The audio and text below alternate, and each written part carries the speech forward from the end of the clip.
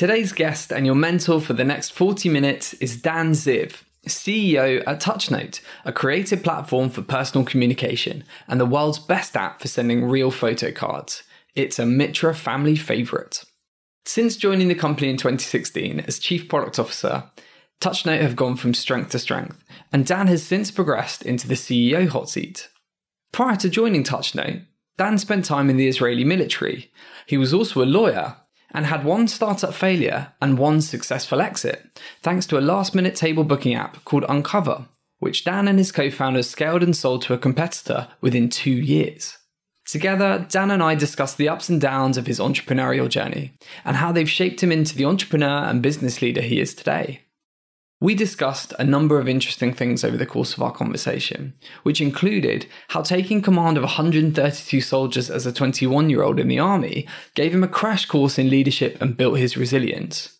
We also discussed the importance of choosing who you work with carefully and how the complementary skills of his co-founders at Uncover contributed massively to its success. And finally, why he pivoted TouchNote into a subscription model and how he's navigated the startup through Covid-19. I've had the pleasure of working with Dan as a client and have always found him a warm, positive and inspiring leader. All qualities that really come across in this episode as he shares some brilliant insights into how he's created such a positive culture within his organisation. It was such a pleasure talking to Dan and discovering more about the values that drive him and his team at TouchNote. So whether you're in a traditional industry and looking to move into a startup like he did, or perhaps you're considering starting up your own venture, or maybe you're just about to step into your first leadership role. Whatever your situation, this episode is a great listen, packed full of fantastic learnings and brilliant career advice. So, find a comfy spot, sit back, relax, and please enjoy my chat with the awesome Dan Ziv from TouchNote. Dan, welcome to the 40-Minute Mentor. It's a pleasure to have you here today. I like to kick every one of these podcast episodes off with a 30-second review of your CV. So if you don't mind, take it away. Well, thanks for having me, first of all, James. A 30-second roundup of my CV. I am an ex-M&A lawyer, British-Israeli, and I came to London back about a decade ago to do my MBA, pivoted into entrepreneurship and tech, where I founded a company with two mates from business school. We sold that in 2015, and since then I've been at TouchNote, started off as a chief product officer, and then went into being the managing director, and now CEO of the company. Fantastic. And I think you're the first person to keep that under 30 seconds. So very well done. You've had a fascinating career and I'm really looking forward to diving into it over the course of this conversation. But I wanted to start kind of at the beginning. I know you spent a bit of time in the Israeli military, the IDF, and we've spoken to a few people on this podcast that have experience in the military, which I think has typically helped their future business career. So I'd love to learn a little bit about how that experience helped shape the leader that you are today, and what sort of skills did you pick up during that time?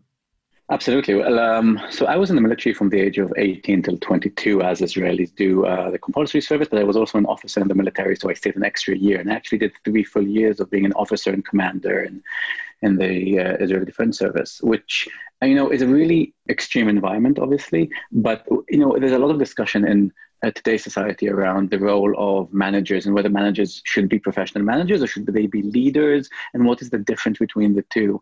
The military is the kind of organization where you first of all are a leader, and only afterwards are you a manager, because you have to lead people into battle and you have to lead people into really extreme circumstances and sometimes very young people. And so it's much more about the leadership than it is about management, if you'd like. Yeah. And having that grounding so early on in my career and doing 3 full years of, leadership training, if you'd like, I think I now approach most of my management challenges from a leadership mindset as opposed to a, perhaps academic managerial style, if that makes sense.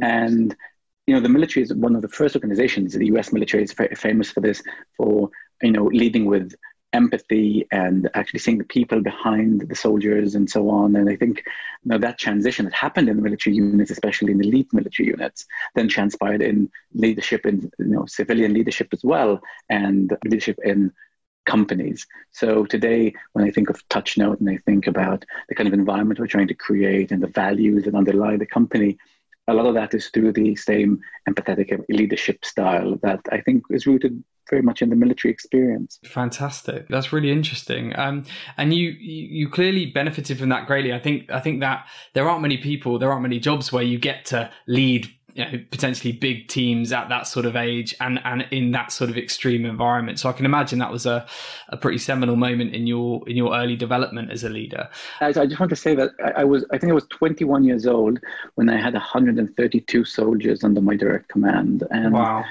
I don't think I was necessarily ready for that back then, looking back now, but it's the kind of environment you're in and it's what you're expected to do. And it's an extreme version of trial by fire. And today I run an organization that is, we probably approach end-to-end 75 people right now. It's not dissimilar. And if you think of the challenges of COVID-19 and challenges of 2020 and the kind of uncertainties, obviously, a very different environment, very different time, a very different challenge, but the uncertainties, the anxieties, and people are people, right? So what they bring to these environments is, I think, quite similar. And therefore, I think there is a grounding and an education that you get very early on in a military experience like that you can then transition into these roles. Yeah, absolutely. And I can imagine the resilience you build up in those sorts of stressful environments mean that things like global pandemics, which we've never really experienced before like this, although still very challenging, I guess you've been used to being put in very difficult situations and not knowing what's coming around the corner. So I'd imagine that you're better placed than most leaders to handle that. So that's fascinating, really. So I don't know if I'm unique in this, to be honest, but I do think that, I just read a few days ago that Steve Jobs mentioned famously that resilience is probably the number one trait for any successful founder or chief executive, because by definition you are doing things and work that are really, really hard and that most people would want to quit or to stop doing, and therefore the grit and the resilience and the hard work is innate to the traits you need to succeed in these roles. I don't think he considered the military when he mentioned that, but it is true in the military that the level of grit that's required is sometimes abnormal and sometimes, superhuman. And I think when you experience something like that and bring that over, that level of grit and, persistence in the mission, I think there definitely are transferable skills there. It's a really good point, to be honest. Yeah, definitely.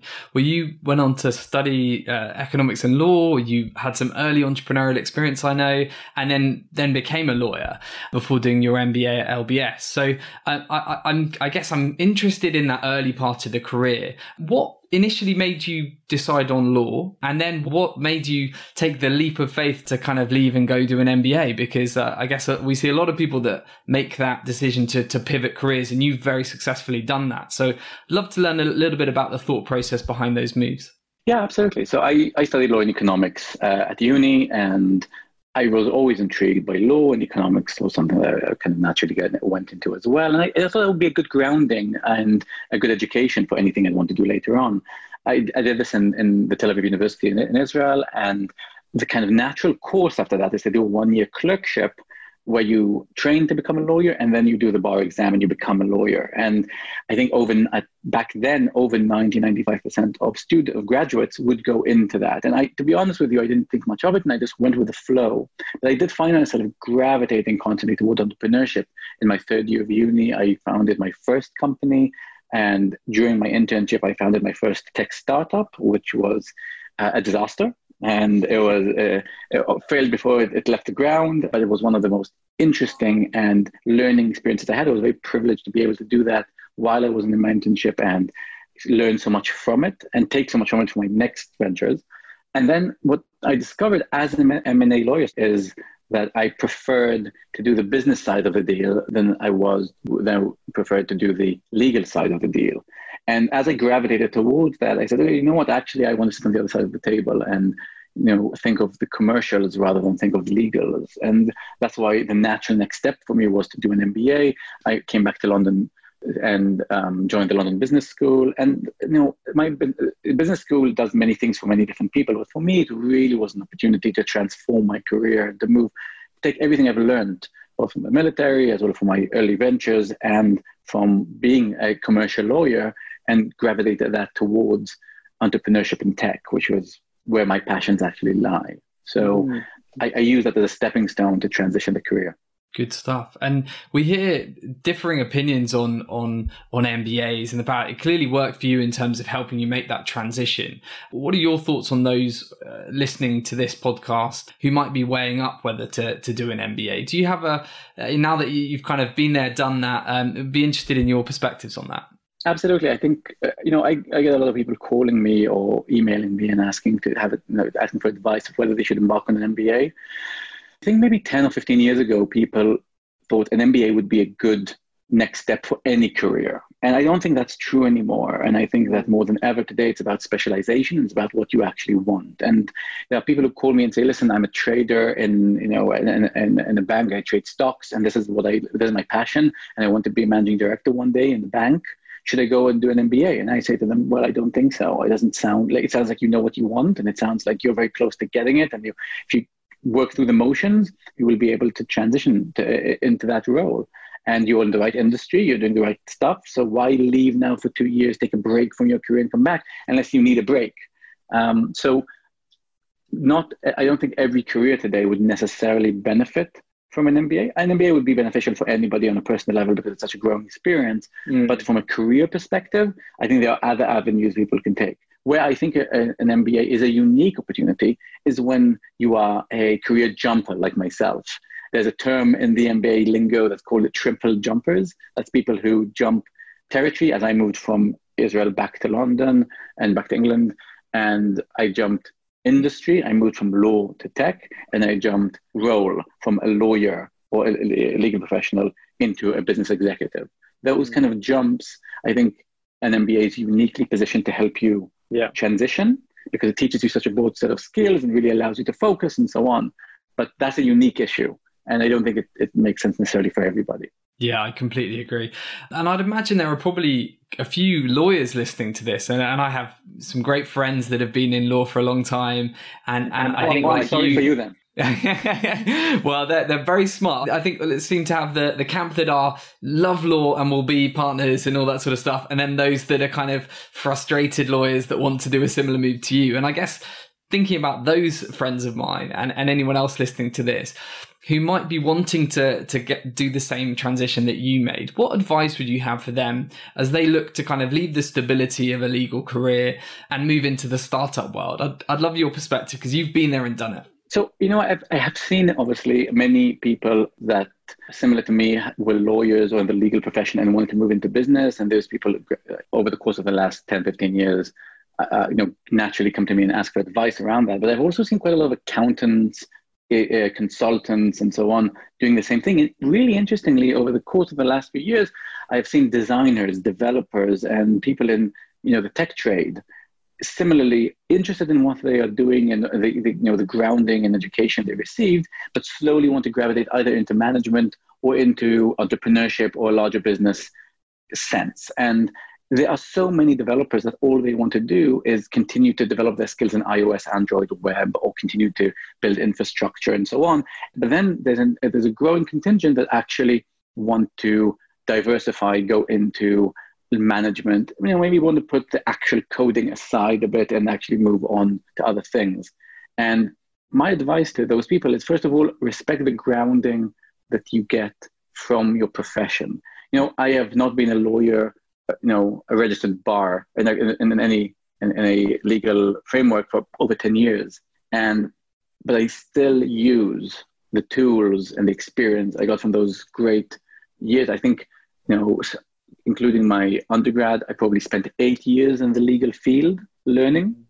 And there isn't a day that goes by that I don't have a legal contract to go through as a CEO. I don't have an issue with, a supplier, an employee, a client, whatever, that requires a framework of an approach.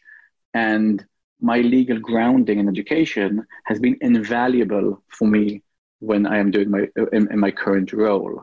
And it's not only that, you can go through contracts in half or, a third of the time that normal people that aren't legally trained can. That's a relatively niche skill. It's that the way you think about the world is really formed by your education. And if you're an engineer, you think like an engineer. And if you're a lawyer, you think legally and so on. That doesn't mean you can't expand your thinking, but it is a framework and a grounding. And I think so many people understand that, okay, I've learned, I don't know, I've become a accountant, but now I hate accounting and I just want to leave. And I don't think that's the right attitude. I think you should really get grounding in it and understand it well, and then take everything you can out of that domain and then transition it and maybe expand and move on.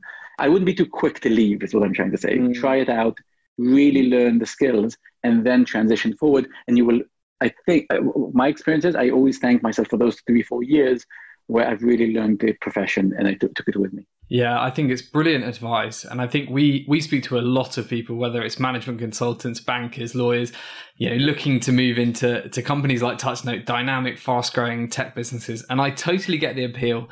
But like you said, I think sometimes there's a rush. The sexiness of the sector is just so appealing, and especially if they're seeing their peers make that move. But actually, not everyone is going to make that transition that you did, moving territories, moving sectors, and moving role types. And I think sometimes you have to actually leverage what you've got. So some of the advice I've given recently was, look, realistically, you're going to struggle to go from being a lawyer to a head of ops straight away. But if you actually transition in a legal role in a startup, and it's a sort of dynamic, progressive place where it's a meritocracy, and if you add value, there'll be opportunities to move across the functions. And I've seen that very successfully happen many a time. So yeah, I think the point is really well made, and I'm sure people listening will take that on board. Wanted to come on and talk a little bit more about your entrepreneurial venture sort of post your MBA, because you founded Uncover, which was a last minute booking app for top restaurants in London, which I know was very successful. So can you tell our listeners a little bit about Uncover and some of the early challenges that came with starting a business kind of post MBA? Absolutely. So Uncover was your classic tech startup where, 3 guys got in the room and said, this is an unserved market. Essentially what we discovered very simply, I think it was my experience was on my 31st birthday, and I went with my then partner to a restaurant. She booked a really fancy restaurant in the city, and she booked it 3 months in advance. And then we came in and the place was half empty. And this was before COVID. And and we said, what's going on here? And the restaurant manager said, this is all cancellations and no-shows. And I said, oh, that's interesting. So actually, you have to book 3 months in advance, but what's your cancellation rate? He says, well, it's 25%. So then we said, okay, wait a second. There's a last-minute market here where if you can surface those cancellations and no-shows for high-end restaurants that have very high food, land, and service costs, then they will be making their margin, and you will have this prime inventory to sell to the market. And my co-founders, Chris Steino and David Sands, had the same experience elsewhere. And we got together, we were all in the same MBA class, talked about it, and decided to give it a go. So what we did, in classic hackathon style, is we built a prototype of an app that essentially serviced 10 restaurants for same-day availability. And we showed 10 restaurants. It was quite a pretty app from the on the front end, but it had absolutely nothing on the back end. So you would book a restaurant, and we would actually call restaurants begging for tables. Oh, wow. Really scrappy startup stuff there. Yeah. Proper scrappy. We gave this app to a couple of hundred of our friends, either from the LBS Student and Alumni Network or from London. And we thought we'd see, 20 or 30 people over the course of a few months, and then we'd get some learnings out of it. And we ended up sitting over 200 tables in restaurants across the city, including my co-founder having to, bicycle frantically to a restaurant to beg for a table because we couldn't get them on the phone half an hour before the guys could come in. And we had all these stories around us trying. We actually had to shut it down 4 weeks into the experiment because we couldn't do our studies at the same time as doing this. There was so much demand. Wow. So we turned it off, but we got so much data out of that. We were able to then go out and raise our first funding. We raised a 1 million seed round off the back of our experimentation, just after showing so much demand. And we actually graduated. I think we raised the round a week before graduation. So we graduated straight into into the startup. That was just amazing. We built a good team, and we built a proper app that actually had a back end that we could service and so on. It was very exciting. By the time we launched the app, a month after we launched the app, this is back in 2015, we were in the top and the new apps in the Apple Store. And we ended 2015 in a very unique position where we actually had really growing user base, and it was going really, really well. And then we had the opportunity to quickly sell the business and exit. And we said, okay, do we want to go for another round with this and make it bigger? Or actually, do we want to hedge our bets and, get a very easy and early win with this? And it was a really good deal for us. We ended 2015 less than a year and a half after we launched the business, and ended up selling it to a bigger competitor in the market, which was great.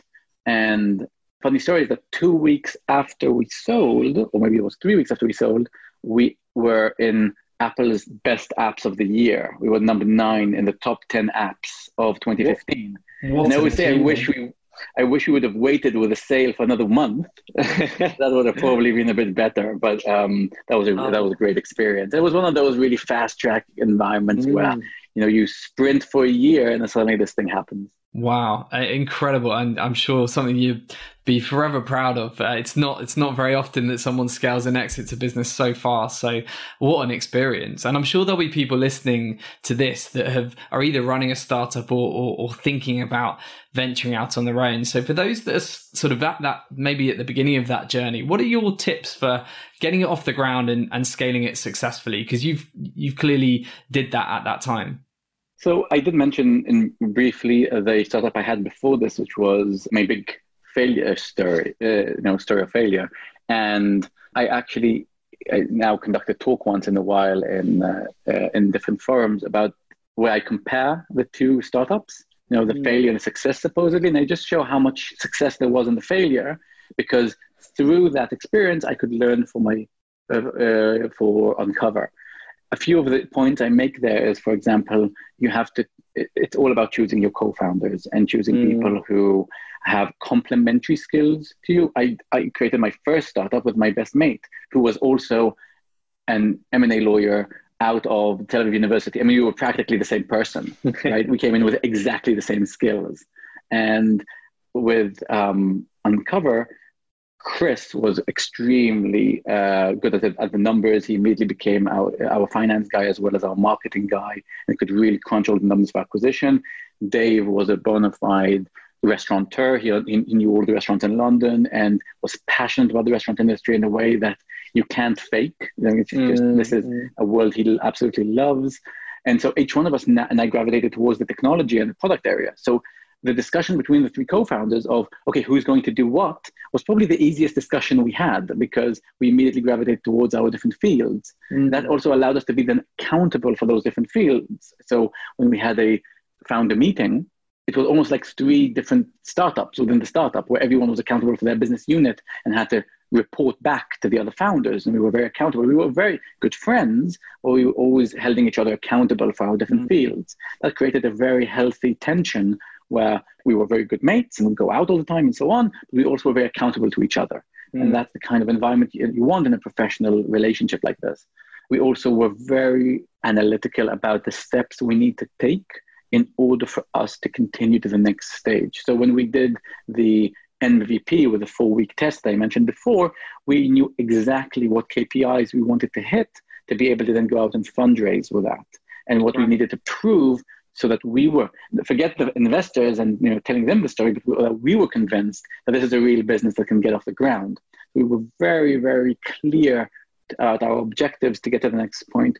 Then when we set out to raise money, we actually sat down and said, okay, how much do we need to actually succeed here? Not how much do we want to hit TechCrunch with a great number, or how much do we want in order to be able to just pay rent, but actually how much do we need, what team do we need, and so on. And we went out to raising around, 1 million seed round back in 2014 was a big round. Today seed rounds are massive, but back then it's quite a big round. It's impressive. Yeah. And the reason we did that is because we understood that's what was required to get us to where we need to go. So there were many learnings along the way, But I always say that in my first startups, I made every mistake in the book and even wrote some new mistakes into the book of mistakes. And I took that learning with me to the next one. So I wouldn't be too, concerned if somebody's coming out of the gate and, is fresh into a new startup and their first one. I think the mistakes are part of the learning process here. Absolutely. Well, I'm sure there are people listening to this that will be taking notes as they listen. And now, sort of off the back of that success, you joined TouchNote. So you're CEO of TouchNote, the world's most popular postcard sending app, a personal favorite in the Mitra household. We have the subscription, and it has been a fantastic sort of thing for us to keep connected to my great grandma, well, my daughter's great grandma, and my parents. And honestly, I thoroughly recommend everyone listening to check it out. But can you tell those that haven't heard of the app just a little bit more about what TouchNote does and what your role as CEO involves? Absolutely. So TouchNote is a creative platform for personal communication. We allow you to send physical products, normally either postcards or greetings cards or photo-centric products, to loved ones all around the world through our apps and website. And the magic of TouchNote is that just like everything else, it has evolved. So this company started 12 years ago, way before I joined, and was one of the first companies to do photo card sending worldwide. And as the world kind of pivoted into apps and into the current mobile commerce experience, so has TouchNote evolved. And today, in a world where you have WhatsApp and Instagram and Facebook and so many ways to share photos. I mean, if you think of the world we lived in when we were kids, I mean, you take a photo with a camera, and if you didn't develop it into a physical photo, there really was no meaning in taking the picture. You'd have to develop it. Today, the pendulum has swung the other way, and you take thousands and thousands of photos a year into what we call, the photo graveyard of your phone, where you never view these photos again. You take thousands of them, but you never use them.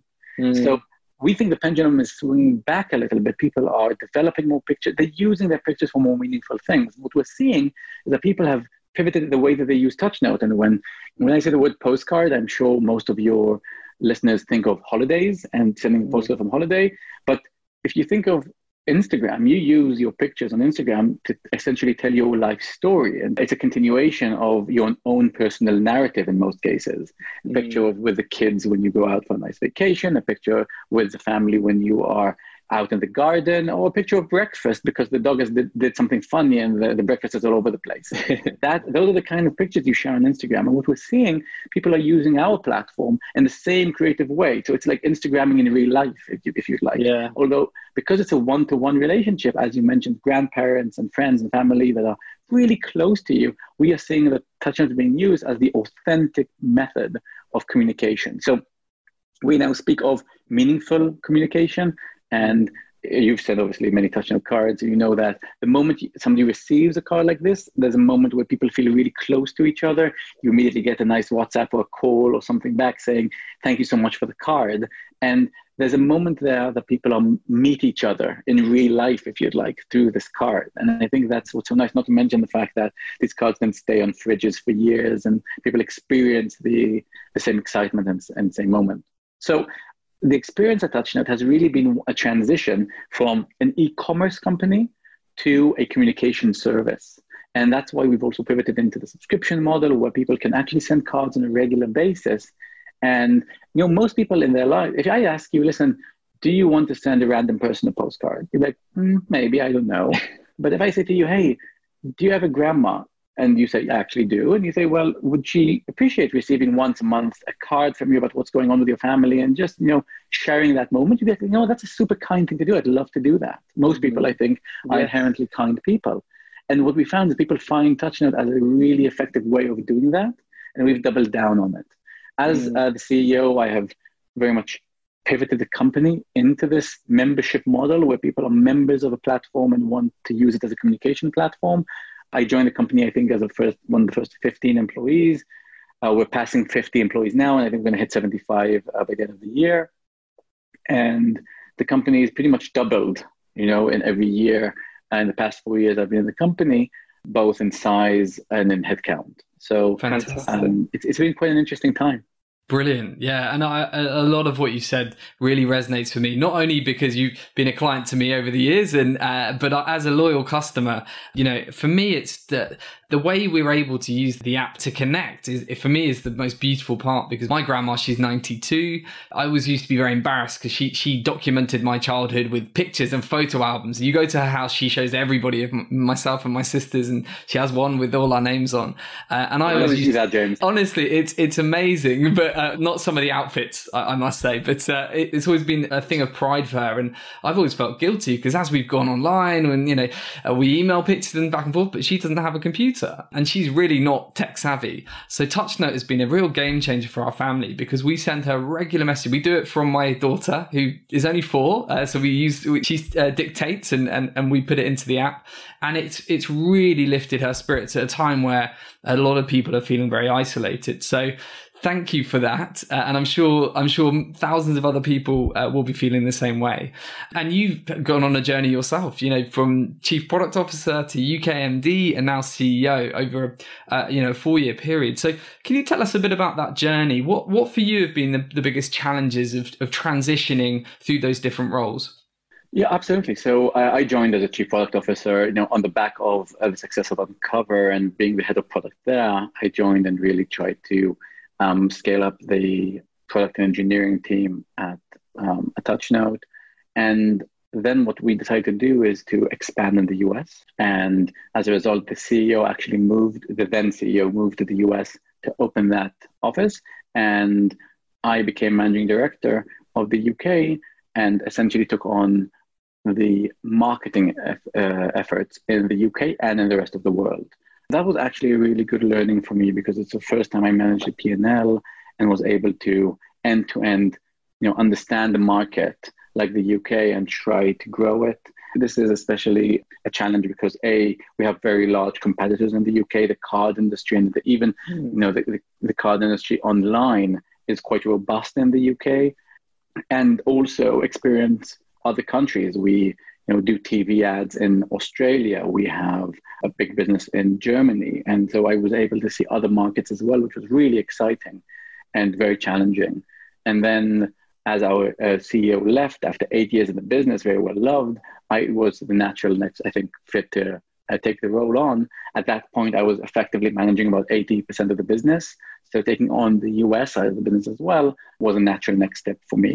And I thought that would actually be an easier transition because, as I said, I was managing most of the headcount as well as most of the P&L. But actually, it was non-trivial. And, someone said to me, the difference between being the number one and the number two is that when the shit hits the fan and you're number two, you can always go to the number one and say, so what do we do? Right? But when you're number one, then there's nowhere to hide. There's nowhere to hide. Everyone looks at you. And the other thing that people always said is, as a CEO, everyone obviously works for you. That's actually not true. What I found is that as CEO, you work for everybody. And if it's shareholders, directors, employees, customers, vendors, I find that, you're pulled in every direction and you need to service the business. And especially if you have the kind of mindset where you want your team to do the best work of their lives and to really empower them, you find yourself working for them rather than a vice versa dynamic. So it has been a non-trivial challenge. I just finished my first year as CEO. I'm very excited about it and I'm very proud of everything we've done, especially around COVID and navigating through this really tough time. But it's definitely been a learning process. And on what you mentioned just now around, using the app over COVID, loneliness has always been an issue in the UK that we've discussed. And, we even had a minister that was in charge of the loneliness epidemic. And what I think we found, the UK and perhaps in the US as well, in a big way, we have found some, or maybe rediscovered some of our empathy, because as the vulnerable people and the elderly were the most vulnerable during COVID-19, a lot of people really stepped up and decided to do something about it. And a lot of people, I'm very grateful, found TouchNote, as you mentioned, as a really good way to communicate with the elderly and communicate with people who are perhaps isolated during this time. And, if there is any silver lining in this, it is when you look at the kind of empathy that the British people have towards the NHS as well as towards the vulnerable people in our society. I think that's why TouchNote has been so well adopted, because TouchNote is ultimately a platform for kindness and TouchNote for a platform for meaningful, authentic, empathetic communication. And that's why, as people become more empathetic, so do our sales grow, if you'd like, for people who want to engage in this way. Which is, I think it's a good message overall. Yeah, absolutely. And I know from working with you that the culture of TouchNote is incredibly important to you, and that's something that we find with candidates that we work with. Culture is outstripping, in a way, financials and sometimes in terms of role. I think people want to work for great mission-driven businesses. So how has the culture evolved for you over your time at TouchNote? And what do you look for, in terms of culture fit with candidates that are interviewing with you? So it's so interesting, because one of the first things that we did when I became the CEO is we actually codified the culture.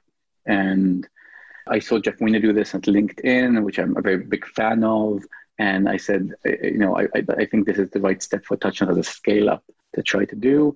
And with our team, we decided to first of all try to understand what are the values and behaviors that are important to the team.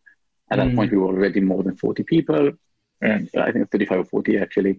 And we set out a process to try to surface what are the behaviors and attributes of the team that make it unique and that we want to continue going forward. And then with myself, we articulated a set of values out of that, which I think we only have 5 values. It's not something super grandiose, but it is very unique to us. And that has been perhaps the single biggest change internally that we have done that has had the biggest impact. And it had the biggest impact because, in every single interview, and I do a lot of interviews, in every single interview, I mention our values. And in most of our meetings, these values come up, not in the daily meetings, but in all hands or in our bi-weekly town hall where people can ask any question and I reply to it in earnest. Our values come up all the time. And we just did an employee engagement survey where we got amazing results. And one of the questions was, which value do you think this colleague or that colleague in the 360 reviews represents? And it's amazing how everybody could recite the values. Not because, I think the reason for that is because they're not my values only, they are the team's values. It came out of the team and the company. And as a result, it's a shared perspective of how we want to manage ourselves and be managed. So this was not a top-down exercise. It was a bottom-up exercise. And obviously these are values I very much hold dear and share as well, but it came from the team. And I think that was a really profound moment for our company. Yeah. And as a result, when we discuss new hires with people like yourself, we first of all talk about the kind of person we want to bring in, from their behaviors, attributes, character, and only then talk about other competencies as well. Yeah, great stuff. And I guess it's a nice segue onto the current situation and tackling the COVID-19 pandemic, because I think firms that don't have a strong culture will have really struggled in this climate to retain talent and keep morale up. And I know you've done a fantastic job of steering the ship in these tricky waters. So do you mind telling us a little bit about sort of how you've coped with the lockdown and the challenges that have come, and sort of, I guess, how I know you've actually described online that TouchNote has been relatively well positioned for the crisis and have had an uptick in business, which is wonderful to hear. So it'd be good just to get a bit of your thoughts on the last few months. Absolutely. So our challenge, and I think many companies had this as well, was a challenge of culture, a challenge of operations, and keeping our ship stable, functioning, and even high performing. I think that was the biggest challenge. We went in literally the space of 7 days from a fully on-site, in the office, 9 to 6 operation for years, right, for over a decade. And we have, at this stage, we have 3 offices, one in New York, one in London, one in Hyderabad in India, to a fully remote workforce. And we have our development squads, we have our design and growth teams, we have operations and people. A huge part of what we do is about meeting people in the office, taking someone for coffee, having a chat, understanding what's going on, having huddling. We had a whole culture of huddles. We would get people together to quickly resolve an issue and move on. The culture dependent on meeting each other and that daily interaction. And that was gone in a day. And, if you couple with that the fact that people's anxiety levels were extremely high. People very quickly, the furlough scheme came in and people were seeing their friends and family being laid off or furloughed en masse. And we had one episode of COVID-19 in the company, which luckily was after we went into remote working. So there was no contamination there, but it hit home as well for us. Mm-hmm. And very thankfully, our teammate came out of it with no issue. Oh, good. So that was a really scary time. People were, I think, combating a lot of anxiety in their households as well. My parents and my wife's parents were both in Israel while we were in London. If you think back to March and April, and the size, the scale of the epidemic was unclear, and people were really worried about everybody in their lives and exactly how this is going to impact them.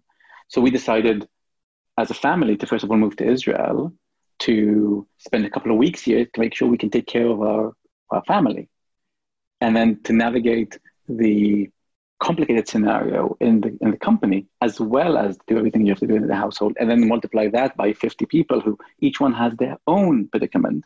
You can see how that very quickly is a internal focus as opposed to an external one. And we were so lucky because we didn't have the issues of revenue dropping by 90% that other companies did as well, which obviously bring completely different issues.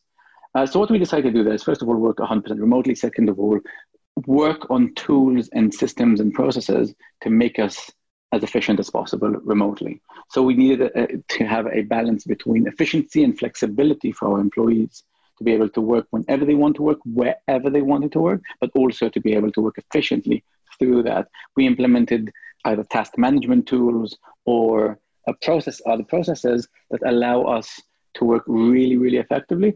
And just like many other companies, ultimately, we are a cloud-based company. I can take my laptop with me to the moon and do the same work, although time zone would be an issue there. And if anything, for us, the remote work actually created immediate benefits because people didn't have to commute in. Mm-hmm. So actually, they were more efficient.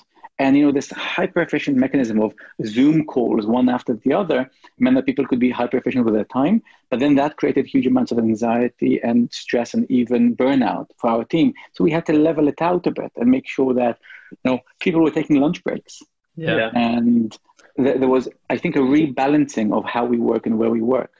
Interestingly, I think it was back in April, maybe end of April, we surveyed our team to ask, how comfortable would you be to go back into the office? Not because we wanted to, because we want to understand sentiment. Over 85% say they would be highly uncomfortable. So 5 out of 5 not coming back into the office. And that was the environment we were in. We did the exact same survey, or very similar survey rather, a week ago. 75% asked to come back to the office at least 1 day a week. Wow. Okay. So you can see how the dynamics are changing. And I think one of the things that are so important during times of hyper uncertainty like now is to understand that sentiment is changing, and our attitudes towards our lives are changing. Like, it's so cool to work from home every day for a month, but 6 months in, you kind of want to meet your friends and you want to meet your colleagues, and you want to dress up nicely and come into work and maybe huddle with your team. Absolutely. It doesn't mean you want to do it every day, but it means that you probably see the benefits of it that you didn't see, that you took for granted only 6 months ago.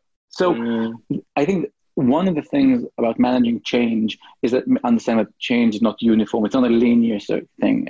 It constantly, you have to take temperature of your team and of your processes on a constant basis, and then adapt as you go forward. So we closed the office, and we weren't in the office until this month. And I think as of next month, we will start to experiment with bringing people back in 1 or 2 days a week on a voluntary basis, and assuming everyone can stay, to maintain health and safety regulations, of course.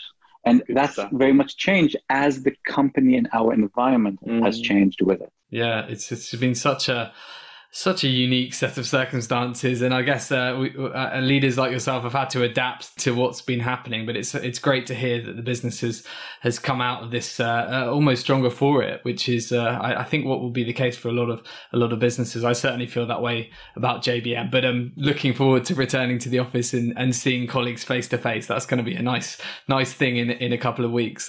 Dan, it's been a wonderful. I really enjoyed our conversation. We're pretty much at the end, but I just have 3 final quick questions that we always like to ask. And the first one is about mentorship, unsurprisingly. So do you have a mentor yourself, and how's mentorship helped you on your career journey? So very quickly, I'm a huge proponent of mentorship. And I generally think most people need mentorship throughout most of their life in different stages, different people. As a CEO and a first-time CEO, I get a ton of help from many, many people. I have a coach. I have a very supportive board. Our chairman is a big mentor of mine. He's run businesses of hundreds of millions of pounds, and I learn from him every single day. And I've had mentors all throughout my career. I'm a huge proponent of it. Every time I mention the word mentorship, I have to mention the late judge, Justice Edmond Levy, who when I was a legal clerk, I clerked for him. And he was one of my first and most significant mentors. He was a Supreme Court judge. And things I learned in 1 year working with him, I think is worth a lifetime. So I think if you get the right mentor at the right time, it's for life. Yeah, I completely agree. And what does the next year hold for you, Dan, personally and for TouchNote? The next year for us is going to be a year where we are going to fully transition the company into a membership business, double and triple down on this amazing new value proposition that our customers have told us they find extremely relevant for their lives. And I think it's about continuing the message after COVID. The fact that everyone has found their empathy and their kindness during COVID means that I think there's an opportunity to continue this going forward. And I think we're going to be building on top of that community and on top of that strength for the year to come. Wonderful. And final question, Dan, for any listeners that are thinking about making a big career move right now, what one final piece of advice would you leave them with? A big career move right now. I think the only big advice I would tell them is that crises are huge opportunities for innovation.